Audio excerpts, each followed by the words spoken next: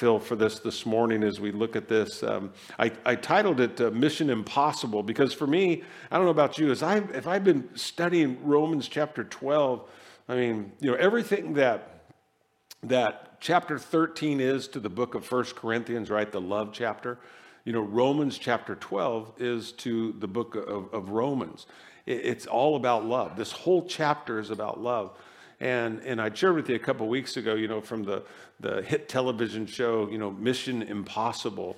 And, this mission, if you choose to accept it, it's kind of how I started the service. And it's kind of what Paul is saying here, as a believer, if you choose to accept the mission, our life is to be on mission. We don't have to call ourselves missionaries.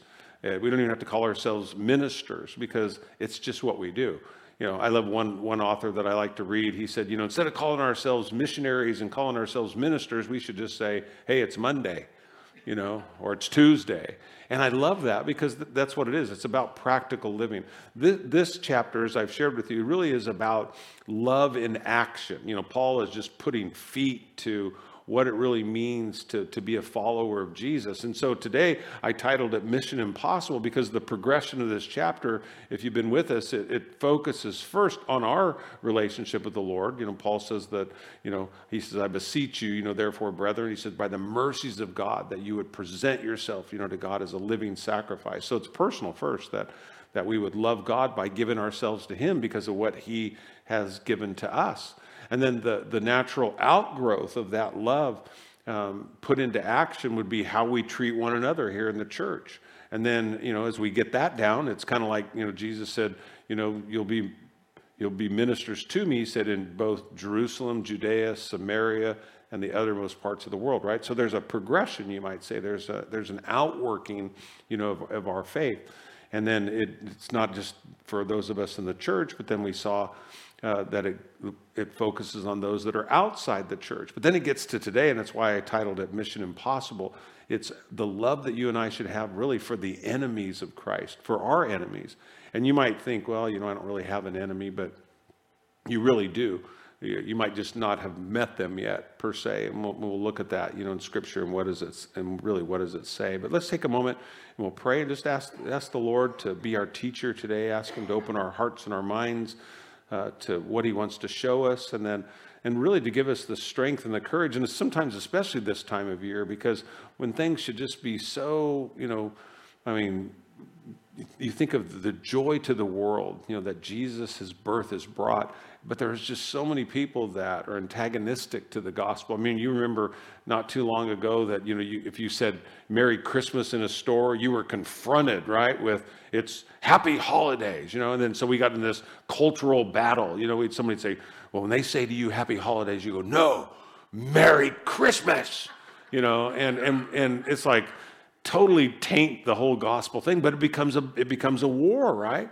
And we get that and we understand it. And so there's so much I know that the Lord wants to reveal to us that will help us to look to him, to trust him, and not to look to ourselves and not to rely upon ourselves and not to think that this is something, that we have to work up within ourselves, because if we're really honest, we can't. I can't love like Jesus loves unless I'm filled with God's Spirit, which God provides for us. I can't, as Paul said, don't be conformed to the world there in verse 2 in Romans 12. He said, but be transformed, by the renewing of our mind. I can't think Jesus' thoughts without reading Jesus' words and coming to a place where I understand what Jesus, it's that old expression, what would Jesus do, right? And you go, well, it's right there in Scripture what Jesus would do, and not to take that for granted. And so let's just pray and ask the Lord to do that today. Father God, we thank you so much for the opportunity to come together to worship you in singing, to worship you in our giving, to worship you, Lord, as we open up your word and think about it and study it. Lord, we thank you for just the power, Lord, of your presence, Lord, the difference you make in our lives, the difference you make in this world. We thank you for the power of prayer. And Lord, just the praise reports to hear today of just your healing, and Lord, just the way you sustain our lives. And Father, there's so much to be thankful for. And Lord, we count our blessings this week. And Lord, we're just so appreciative that, God, you would love this world so much, that you would send your Son, that you would send Jesus to us, that you knew our greatest need, Lord. It was forgiveness. And so, Lord, you came to live and to die and to rise again for us. What a gift, Lord, a gift that just keeps on giving. And so let that dominate our thoughts today as we read your word. May it encourage us, Lord, bring conviction, all the things that, Lord, you desire. And conviction, I don't mean in a negative way, but conviction in a very powerful and a positive way to live for you, to live for the things, Lord, of your kingdom. And so we set our mind on the things up above and not on the things of this earth. They'll be there when church is over today. And Lord, just thank you for this time that we have as we pray. In Jesus' name, amen. And so, like I said, Paul's saying, hey, this, is your mission if you would so choose to accept it. And my hope and my prayer today is that you have accepted it and your desire is to walk with him. And like I said, when you look at this chapter, it really deals with love. It's the love that we share inside the church with those that are outside, and then even those that are further outside, like I said, the enemies of Christ himself. And so what Paul is doing here, he's reminding, this church in Rome, this is really, an impossible thing to do if you really think about who Paul is writing to, because he's writing to the church that's located, where's it at? In Rome. And if you're familiar with what was going on at Rome at that time, there was tremendous hostility towards believers. It's interesting, if you want to get an idea of what Rome might have been like, I can tell you, look at modern day China, in all sincerity. The Romans lived under, it was called the Pax Romana. It was called, peace by decree. It was illegal to rise up against the government and to have an insurrection of sorts. And if you did, you paid the penalty. And that penalty, most of the time, was death. Jesus wasn't the first, say, naked Jew to be crucified there in Rome. Many Jews were crucified. Any time that a Jew rose up against the Roman government, they just didn't tolerate it. It's like Paul would say, hey, I was beaten. How many times was he flogged or he was beaten? He said, with how many stripes? He said, 40 minus what? 1. And why do you think that was so important, for the Romans, when they inflicted, pain, or for the Jews at that fact, to bring pain upon another person? If it was 40 stripes, they realized that's probably where it was going to kill them. And so the Romans knew that, in order to not kill them, it was 40 minus 1. So the point is that they were very good at torture, and they took it right to the brink of death. And so, again, Paul is writing to an audience that's very familiar with what it is to live in such a hostile environment, something that you and I don't really know to that kind of degree. It's not to say that it's not coming. We kind of see it percolating. Obviously, Scripture says, that day is coming for us. But like I said, we live relatively in a very, peaceful nation, in a sense, in comparative to what it was, like I said, under Rome in those days. I'm reminded what Paul wrote to Timothy in 2 Timothy 3:12. He says, yes, he says, and everyone who wants to live a godly life in Christ Jesus, what does he say is going to happen? You will suffer. He didn't say you necessarily are, but you will suffer persecution. And so here's the thing about being proactive. And this is really what this comes down to. And I love this about God. We've all been caught off guard, right? Have you ever been caught off guard and you didn't kind of respond the way that you wish that you had? You kind of walked away and you thought about it and you went, man, I could have handled that a lot better, right?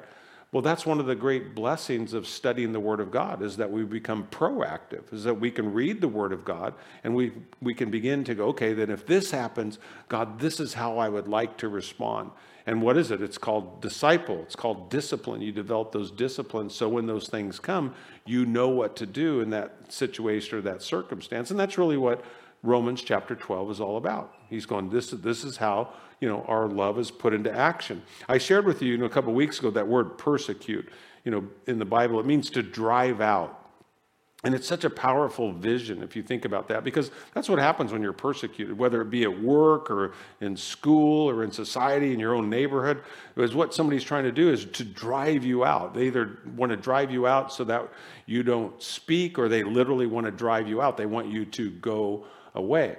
And so Paul, is making this clear that, if we're living godly in Christ Jesus, there's going to be those that are going to come against you, and they're going to seek to drive you out.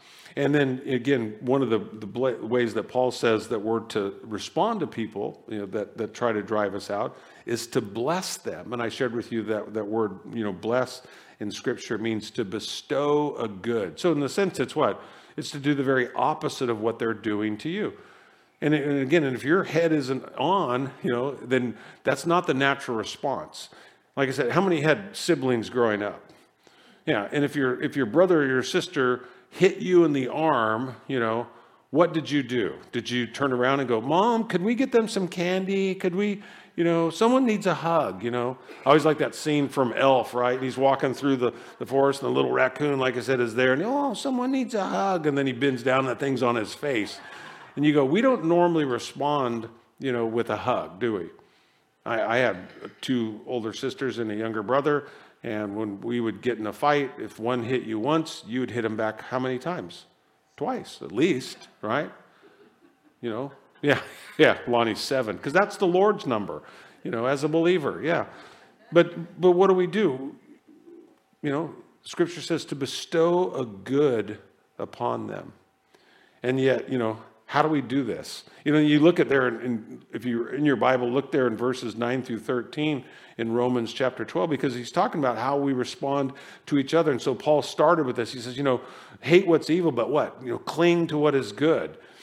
Be devoted to one another. And that was a family term of being genuine in your affection. Show affection to each other and be diligent in serving each other would be the third thing there. Don't give up on people is what Paul was saying. That's how we show our love. That's love in action. So we rejoice in hope. He says, be enthusiastic, about your love for people. And by all means, do what? Keep praying for people. Don't stop praying for people, because guess what? You can't hate people that you pray for. And then he said, with regard to our relationships in the church, is be a giver, not a taker. I shared with you the word hospitality. It's where we get our English word hospital.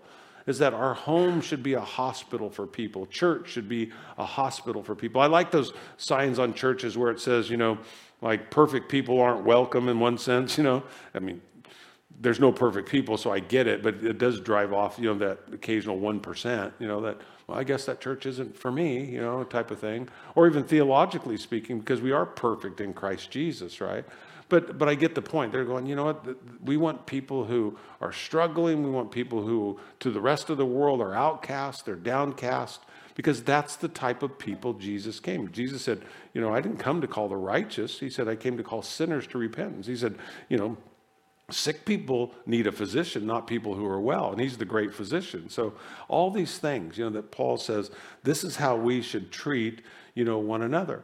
And again, and I think about, that word, hospital and the gift of hospitality. And, you think about in Luke chapter 7, here's a little thought when you think about Christmas time. Where was Jesus born? It's not a deep question. Where was he born? Yeah, in a manger, in an inn. He wasn't born in an inn, right? And what did it say in Luke 2:7? It says, he was born in a manger because there was no what? Room in the inn. Yeah. I mean, wow. Can you imagine being that innkeeper? And then your sign out front, this is the place that turned Jesus away. I mean, it's like to get that day back, wouldn't they? I mean, because if you go to Israel today, every place that Jesus went is what? It's a holy site. And guess what? Major tourism. I mean, and now they go, yeah, where was the inn? Where was the manger where Jesus was born? Everybody's going, no idea. Where was the inn? It's gone too. No memory, of it. That's something about, that gift of hospitality, having our hearts open to him. Jesus will always come to a heart that's open.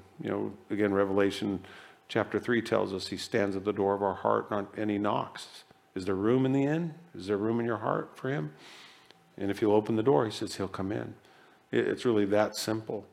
And then Paul goes on in verses 14 through 16. We looked at this just a couple weeks ago.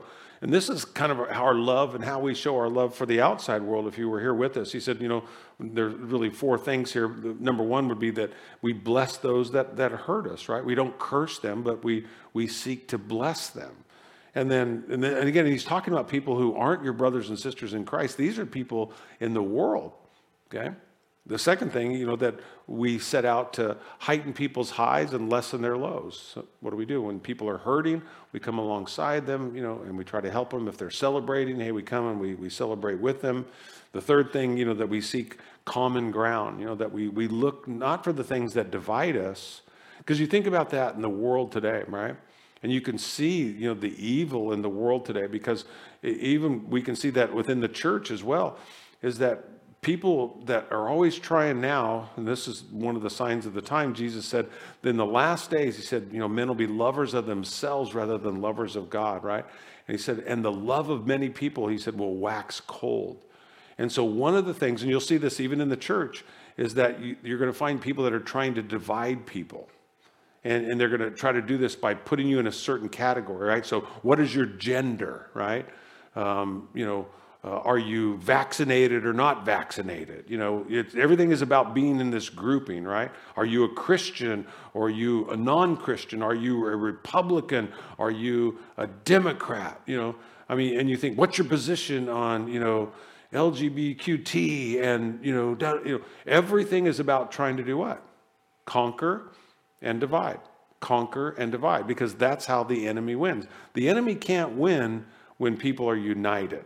Okay? And so you can see what Paul is shooting for here is that we would have, as a church, a united front, that we would be very, very, privy to the ways of the enemy working in the world today. So when you think about things that are trying to, again, Ephesians 4 makes this perfectly clear. When Jesus came, it says he came to break down every wall of separation, right? And Paul is using the analogy there of the temple. When you had the court of the Jews, the court of the women, you had what was called Solomon's court, which was, outside the walls of the church there, where everybody in the community could come. And it says, and when Jesus comes, he's breaking down every one of those walls, so that now there's free access into what?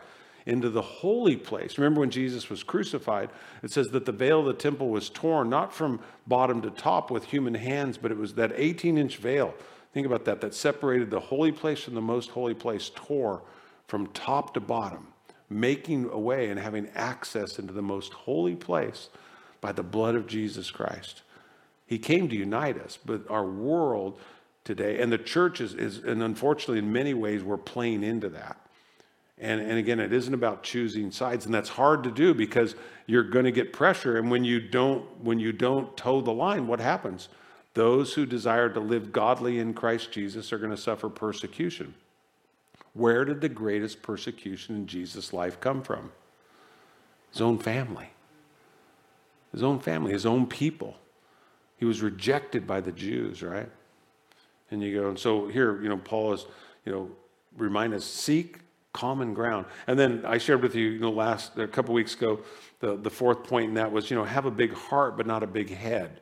Don't be so proud that, you only pick certain people that you'll associate with or you'll be around, but that you'd be around anybody, anytime, any place. Nobody is too good. Nobody is too bad. And you go, why? Because every single human being has worth. See, and we say that as a church, right? Oh, we believe in right to life. And when does a baby have a right to life? What do we tell people? When does a baby have a right to life? At conception, right? We say, and people say, well, it doesn't have the breath of life. And you go, so it does, because it has to. I go, excuse me. I go, if you cut off the oxygen supply to that child, guess what? It'll die. So cut off the oxygen supply to its mother, and guess what? The baby goes too. So everything that has breath, yes, it's God who gives breath to that life. You go, but we'll protect that, right? We're going, this baby, in a womb here. And you go, and yet we can go, but that person, they're worthless. They're a bum. They're a waste of life. And you go, no, they have a pulse. They're important to God. Jesus died for that person on the cross just as he died for us. See, we create our own separations, don't we? There's so much prejudice in the world, and it's in all of our hearts. I've shared with you a great book, if you want to read it in 2023, is Accidental Pharisee. You know, it's so easy for us. There's a Pharisee that lives in the heart of every single believer. And again, until we recognize that, you know, it's like Paul said, for the grace of God, what? Go I. And again, so this is what, Paul, is really pushing us to understand. Jesus, put it like this. He said in John 13:35, he says, your love for one another will prove to the world that you're my disciples. Our love, more than anything else, would prove that we're his disciples. And then he puts some qualifiers on love. So buckle up. Let me read these couple of passages from Jesus, right? Oh, and by the way, these are not suggestions, okay? You can sit here today and these are not suggestions. These are commands of God, okay, for me and you. These are not take it or leave it like some people, I don't really believe that, okay? Luke chapter 6, verse 32 through 36, Jesus says, if you love only those who love you, why should you get credit for that? For even sinners love those who love them. And if you do good to only those who do good to you, why should you get credit? Even sinners do that much. And if you lend money only to those who can repay you, why should you get credit? For even sinners will lend to other sinners for a full return. Look what Jesus says. Love your enemies, do good to them, lend to them without expecting to be repaid. It says, then your reward from heaven will be very great, and you will truly be acting as children of the Most High, for he is kind to those who are unthankful and wicked. You must be compassionate just as your Father is compassionate. And we all said, amen. You go, no, what do I say? I go, that's impossible. The key is be honest about it. You go, that's impossible. You're called, Lord, that's impossible. And it is in my flesh or in your flesh. Matthew 5, 43 through 48 puts it like this. It says, you've heard the law that says, love your neighbor and hate your enemy. But I say, love your enemies. Pray for those who persecute you, who are trying to what? Drive you out. In that way, you will be acting as true children of your Father in heaven. For he gives his sunlight to both the evil and the good, and he sends rain on the just and the unjust alike. If you love only those who love you, what reward is there for that? Even corrupt tax collectors do that much. If you are kind only to your friends, how are you different from anyone else? Even pagans do that. But you are to be perfect, even as your Father in heaven is perfect. Amen. Now, Lord, that is what you're calling me to do. Imagine those that were seated there. This is basically Jesus' first sermon, right? Walks out there and it's like, wow, man. My natural response, like I said, to what Jesus was saying, what Paul is saying, is I'm going, Lord, that is impossible. Yet Jesus says to me, to you, Matthew 19:26, he says, humanly speaking, it is impossible. But with God, everything is possible. Amen. With God, you can say it with me, with God, everything is possible. That's so important to know. And why? The Apostle Paul telling us of the possibility here is because of what happened, that Paul spoke of in Romans chapter 5, verse 5. Remember that? As we studied this, he said, and this hope will not lead to disappointment. It says, for we know how dearly God loves us because he has given us the Holy Spirit to fill our hearts with his love. He's not calling me or he's not calling you to love people with our own love. That's what we try to do. See, we well up our own kind of love. No, God wants us to love them with a love that only comes from heaven, that overflows our life, and I can't give you what I don't have. It has to come from God. And we can tell if we have it or not, because does God's love run out? No. Does your love run out? Yeah. Does mine? Yeah.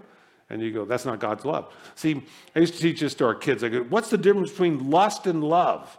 They look exactly the same on the front end. I did singles ministry for years. They go, Pastor Mike, how do you know lust from love? And I go, they both burn bright. They look exactly the same. But you can always tell lust after a while, right? Because lust does what? Burns out. But love keeps burning bright. I said, lust is like a 9-volt battery.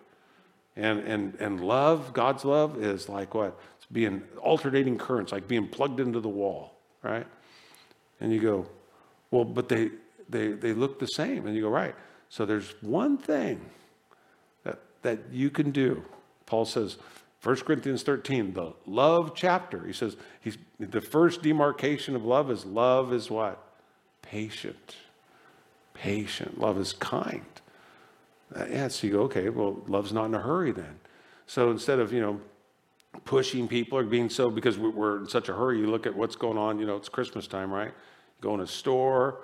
I mean, my wife and I, we were in Los Angeles Friday, and I was telling people, it was so funny, it's a good thing it's like when you're on a date, right? Like if you were on a date, when you were, with a guy or a girl and you're trying to impress them, I mean, hopefully you're not just going to go berserk, like you're in a parking garage like we were, and all of a sudden just start honking the horn, get out of the way, because, you're kind of sending a signal of, really.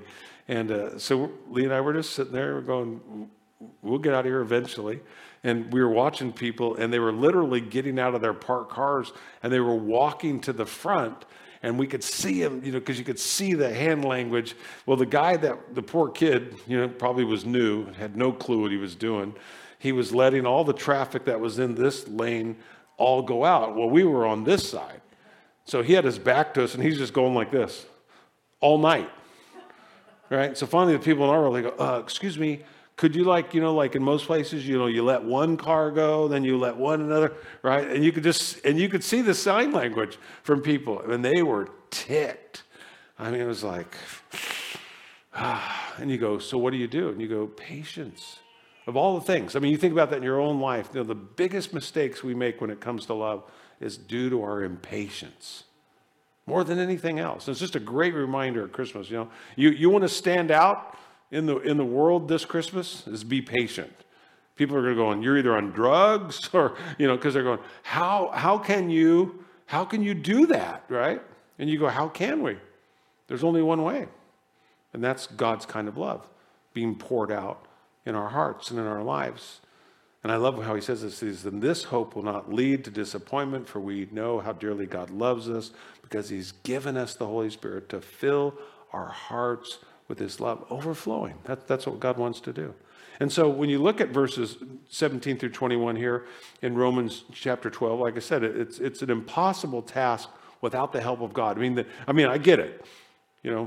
As Paul would write, for a righteous man, somebody might dare die, but while we were still sinners, Christ died for us. So this is along those lines. How do we love, not the church, not even those that are just outside the church, maybe they live next door. He's talking about, how do you love the very enemies of the church, the enemies of God, your enemy and my enemy in Christ Jesus? How should we respond? Look what he says there. We'll just read these verses. We'll go back through it. He says, never pay back, in verse 17, evil with more evil. Do things in such a way that everyone can see that you are honorable. Do all that you can to live in peace with everyone. Dear friends, never take revenge. Leave that to the righteous anger of God. For the scriptures say, I will take revenge. I will pay them back, says the Lord. Instead, if your enemies are hungry, feed them. And if they're thirsty, give them something to drink. And in doing this, you will heap burning coals of shame on their heads. And don't let evil conquer you, but conquer evil by doing good. And remember, these aren't suggestions, they're commands. And what I found interesting as I was studying this, and maybe this is just for me, maybe you can relate, Paul gives us what we would call negative commands. There's 3 negative commands here. So instead of focusing on what you should do when you're dealing with your enemy, he starts with what you shouldn't do. Now that might not mean a lot to you, but it means a lot to me because of how I learn a lot of things in life. When something happens like that, and I want to respond in a very sinful way, and I don't know if you can even relate to this or not. Maybe you're just all perfect saints and you don't even have bad thoughts, but I do. okay? And I want to sometimes take revenge. I confess that. I'm smiling, but not because I'm happy about it. It's how I protect my insecurity. And no, but think of when I want to seek revenge, like I get a voice in my head. I don't know about you guys, but the voice it's 100% of the time. That's how I know it's God. Okay, every time when I want to do something, that voice goes, Michael, don't do it. Don't. It's not like, I never hear God going, Mike, do this, right? And I'm talking about this moment where something bad could happen really quickly. Does anybody else have that voice in your own age? Not Michael, but you hear your voice, and you hear it, but it's like it's like I can hear it like my mom, it's like her voice. Mom, is that no, because my mom, like I said, she'd just go, it'll be okay. And then she'd tell me a million things. But God, on the other hand, he just goes, don't do it. Don't do it. And so I love this, when I look at what Paul says. So these negative commands, look there, verses 17, 19, and 21. He says, don't pay back evil with more evil. There in 17, 19, he says, don't avenge yourself. Verse 21, don't let evil win. So you look there, in verse 17, never pay back evil with more evil. So we all understand eye for an eye, right? You get that. I get that. Like I said, my brother, he'd hit me in the arm. What do? I don't hit him back just once. I hit him back twice. It's more. I'm going to do more evil. You going to do that? And we have that. There's bumper stickers, paybacks, something, bad word, and people, they get it in society. They go, oh, you do that to me, man. I'm telling you, you're going to bring down the wrath of God. We get religious even in those moments, right? Yeah, I'm going to open up a can. You do not want to go down that road with me. Verse 19, the second thing that we see says, dear friends, never take revenge. Let that to the righteous anger of God. For the scriptures say, I will take revenge. I will pay them back, says the Lord. What's Paul reminding us there? God keeps perfect score. Aren't you glad for that? And why is it better? Think about this. Why is it better to let God judge than to judge ourselves? Why would you think that? There's a couple reasons when you think about it scripturally. One is God is omnipresent. Why is God, in the sense he's everywhere, and God is omniscient, he's all-knowing? Why would that be so important when you think about judging people, especially God's omniscience there? Have you ever made a judgment that seemed right only to find out that it was wrong later on when you got just a little bit more information? And you go, yeah. It happens all the time. That's the beauty of trusting God. God sees everything. And like I said, he keeps perfect score. And the second thing is God is unbiased. None of us are unbiased. That's right. You think about it as an example, a judge who gets robbed, right? Somebody breaks into his house, steals all of his stuff, steals, all of his, family memorabilia, destroys things that have been handed down from generation to generation. It's gone, right? And then he gets caught, and then he goes to court, and the judge whose house got robbed, that guy's in that judge's courtroom. Do you think that guy's going to get a fair trial? Oh no, but that judge is looking forward to it, right? Because he's going to drop the hammer. But by law, what is the judge supposed to do?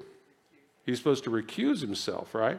Because why? Because he's not unbiased. Well, you and I, we are very biased about when we're hurt.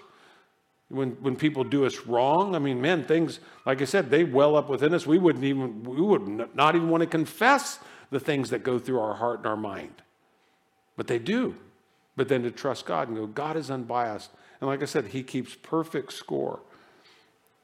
The third thing we see there is, in verse 21, don't let evil conquer you.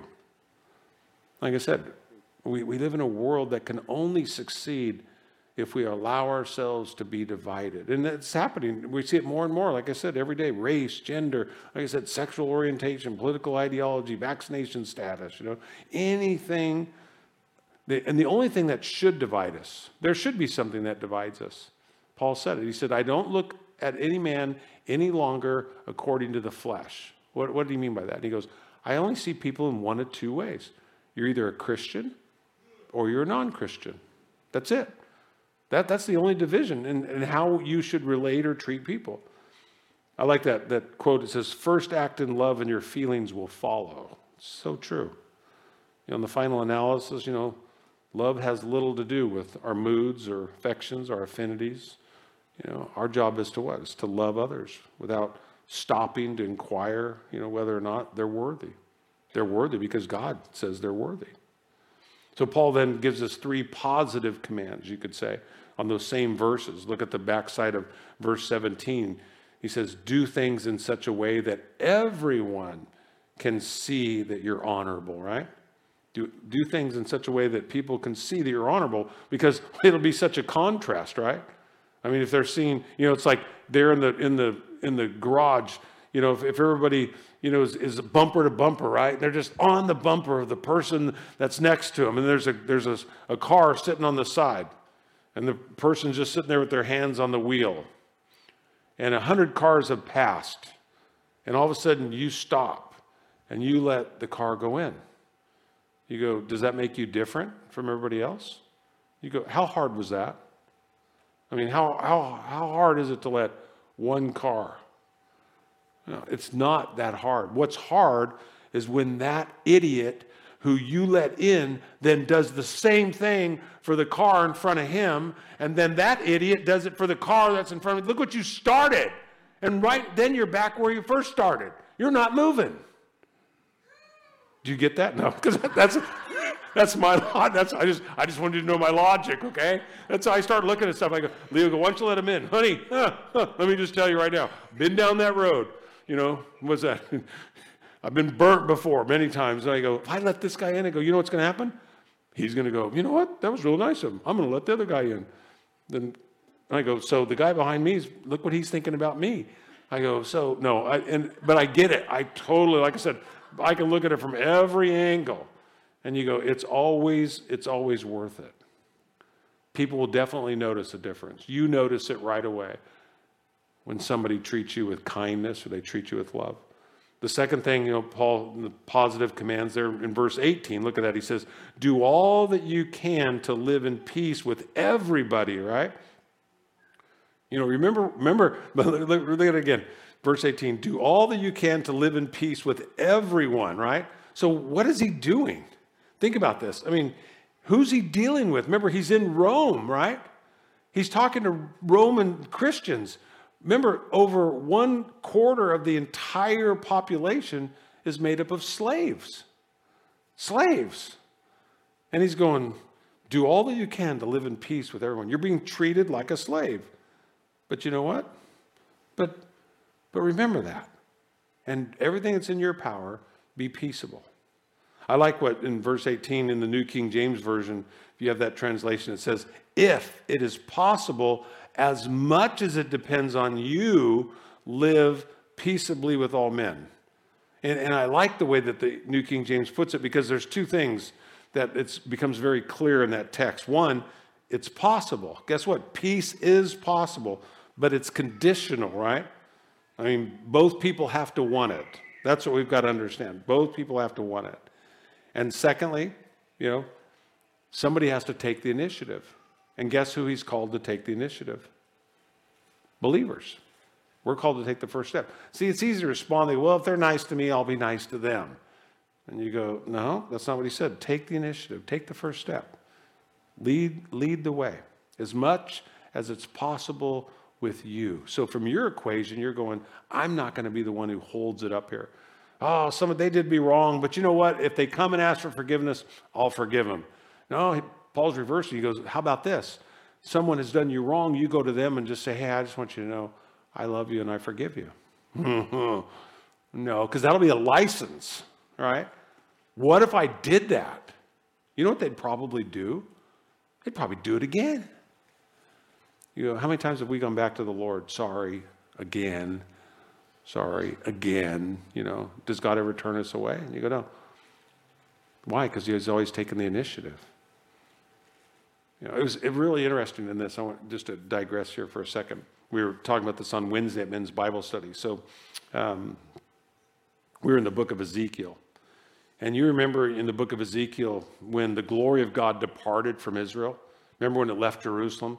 And Ezekiel sees this vision, right, of this chariot. And it's leaving Jerusalem, and it says something very specific in Scripture. If you've studied this, it says, and he was headed east towards, do you remember where he was headed?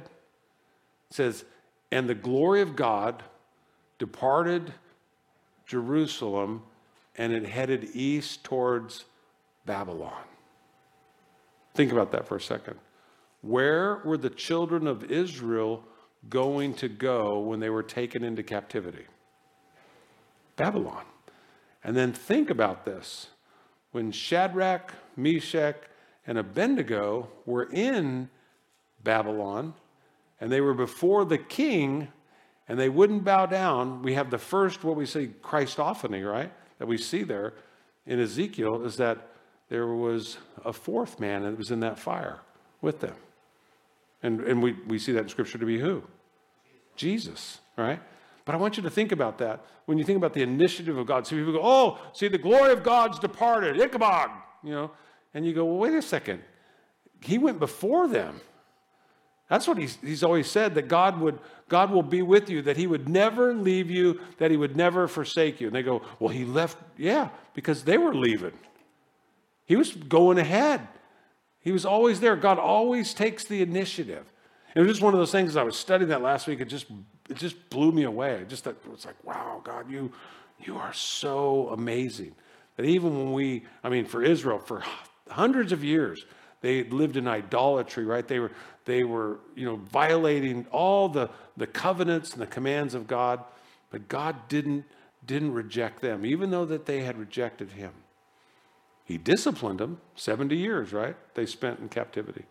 And then that beautiful verse in Jeremiah 29:11. I know the thoughts I think towards you, says the Lord. Not of evil, right? Not to harm you, but to prosper you and to give you a hope and a future. You go, yeah, this is a God that takes the initiative, and that's what he's called us to do. Verse 20 goes on in Romans 12. He says, instead, if your enemies are hungry, feed them. If they're thirsty, give them something to drink. In doing this, you will heap burning coals. That's how you have to read this. Burning coals of shame upon their heads. I've sat with more people that go, yeah, that's what I'm doing, Pastor Mike. That person did me wrong, so you know what? I'm blessing them because I want to see them burn.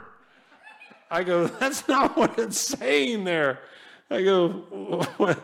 That's like they're taking pleasure from this. I'm not enjoying blessing them at all, but I sure want to I want to make them feel like crap. That's what I want to do. I'm going, wow. And I want you to know there was nobody in this sanctuary today that was in my office and told me that, okay? Don't be looking at each other like that. You go, was it you? Yeah, no. Think about this. So what is Paul saying is our action should be in sharp contrast to those who would be our enemies. Not like the old Chinese proverb that says, if your enemy wrongs you, buy each of his children a drum. That's the mindset that a lot of believers get. Yeah, okay, yeah, payback. No, kill them with kindness. See, when you do something good for somebody who's harmed you, what happens in that moment? You're putting the burden back on them, aren't you? There's a burden back on them. They go, oh man, I feel terrible what I did to them. Maybe I should ask for forgiveness. And you go, that's exactly what it was designed to do. Is that you go, kill them with kindness. You bless them when they've cursed you. And what happens? Hopefully, the very end, what we see there, we overcome evil with good. That's verse 21. So look at that. He says, and don't let evil conquer you, but conquer evil by doing good. Can evil be overpowered? So we have a lot of evil in the world today, right? And so you and I, we're left to really think this through today because we're the change agents. It's not the world. See, Paul said, he started the chapter, he says, don't be conformed to this world, but be transformed by the renewing of your mind. This is not the way we naturally think, is it? When people do you wrong, do you sit around all day thinking about what you can do to do right for them? Is that your dominant thought? Come on, be honest. Yeah, no. But Paul's saying, but it should be. If you want to change the world, Instead of complaining, instead of telling everybody, instead of trying to get everybody on your side, you go, man, Lord, what could I do to win them? What could I do to get them on my side? Besides pummeling them into submission, because that's what the Romans did. That was Pax Romana. That was called what? Peace by decree. They were going, you either live peaceable in this community, or guess what? We will, light the streets of our city with you as a lamppost. We'll dip you in pitch and we'll light you on fire, and you'll provide light for the city. Not a good way to go. Not what Jesus meant by being the light of the world, okay? That was their idea. And it was costly. But we can overcome evil by doing good. Because why? Because there's freedom in doing the right thing. You ever heard that expression? We see it on social media a lot. That person, they live in their head. You let people live in your head when they've done you wrong and you haven't forgiven them and you haven't tried to do right by them. And you go, what a terrible way to punish yourself. And what would you, if they were truly an enemy and they knew that they lived in your head because you let them, the pleasure that they would take from that? God, oh, good. Because we see that in sports, right? They go, hey, you got to get inside their head. You got to, it's the psychology of it, right? And that's, you dominate, you win them by, you get in their head. Jesus going, the only thing you want in your head is what? Is Jesus. Is that you set your mind on the things up above and not on the things of the earth. And you go, God, you know what, man, my way of thinking is so backwards. I need your way of thinking. And so, Lord, help change my mind. And then what does he do? He invites you to look at Jesus. And you go, watch the way that Jesus treated people. Watch the way Jesus treats people. And that's the call of my life and your life. God, that you would do that work in all of our hearts. That God, we would love people the way that you love people. It's a call to action. That's what Paul's saying. This whole chapter, is loving people. Why? He said, in light of the mercies of God, because of what Jesus has done for me on the cross and what he's done for you, what should be and he says, the natural response or the logical response is to want to love the way that Jesus loves. It's not just going, oh, I'm just glad I'm forgiven and going to heaven. It's like, no, Jesus, I want you to make me like you. And to me, Christmas is one of those times where, man, church, we really have an awesome opportunity to love people the way that Jesus loves people. Because why? Because there's just a lot of mean people in the world. There's a lot of evil in the world. It wasn't so bad this year because of COVID, but you ever just watch the things about like Black Friday? Like when people would go to stores, literally get killed. They were going Christmas shopping and they were killed. Imagine that. They were killed at Christmas because they got stampeded. The doors of the store opened and they ran over, my 80-year-old grandmother and literally killed her. And you go, for what? And they go, it was a TV. It was on sale for $199. You go, wow, it's just evil. But preferring other people in love. Overcoming evil with good. That's what Paul says. And where are we going to get that strength? Not from myself, not from you, but from God.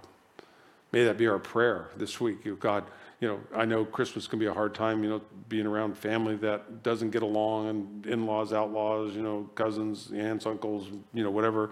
Yeah, and for many people, it's just so sad. It's a wonderful thing when you can come together in love.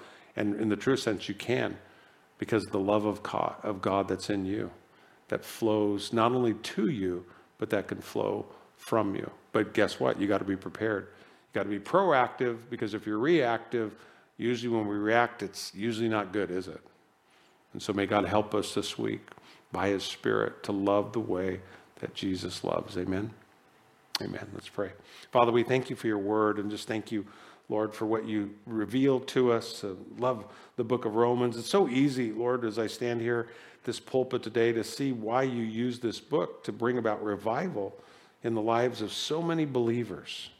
Because, Lord, it convicts us, it challenges us, Lord. It empowers us, it gives us hope. It reminds us of how things can be. And so, Lord, those are the things, God, that we want for ourselves. We want more of your love. We want more of your power. We want more of your life living in us. And so even as Paul would exhort us in Romans 12 here, that, Lord, we give our lives afresh to you this week as a living sacrifice, that we might be holy and pleasing to you. God, it's just logical to do in light of what you've done for us. Thank you that, God, as we read these verses, thank you that we're not saved by works, that we're saved by your grace. Thank you for your mercy in our life. And Lord, may you help us, Lord, by the power of your Spirit, to be loving this week, to be merciful this week, to be kind, Lord, this week. Because, Lord, the world needs it. Just like it did in the day of the Roman Empire, God, it needs it, maybe even more today. And so, Lord, thank you for such a time as this, that we're here, God, as your ambassadors. Use us, we pray, in Jesus' name. Amen. Amen. Church, I'll invite you to stand to your feet, and we'll send you out with song. Hopefully we'll see you, this week. Again, you can help us push that out today, on social media with regard to Together We Can. We've got Wednesday night, we've got Saturday night, Sunday morning, caroling this week. So just a lot of stuff going on. Hopefully we'll see you. God bless you.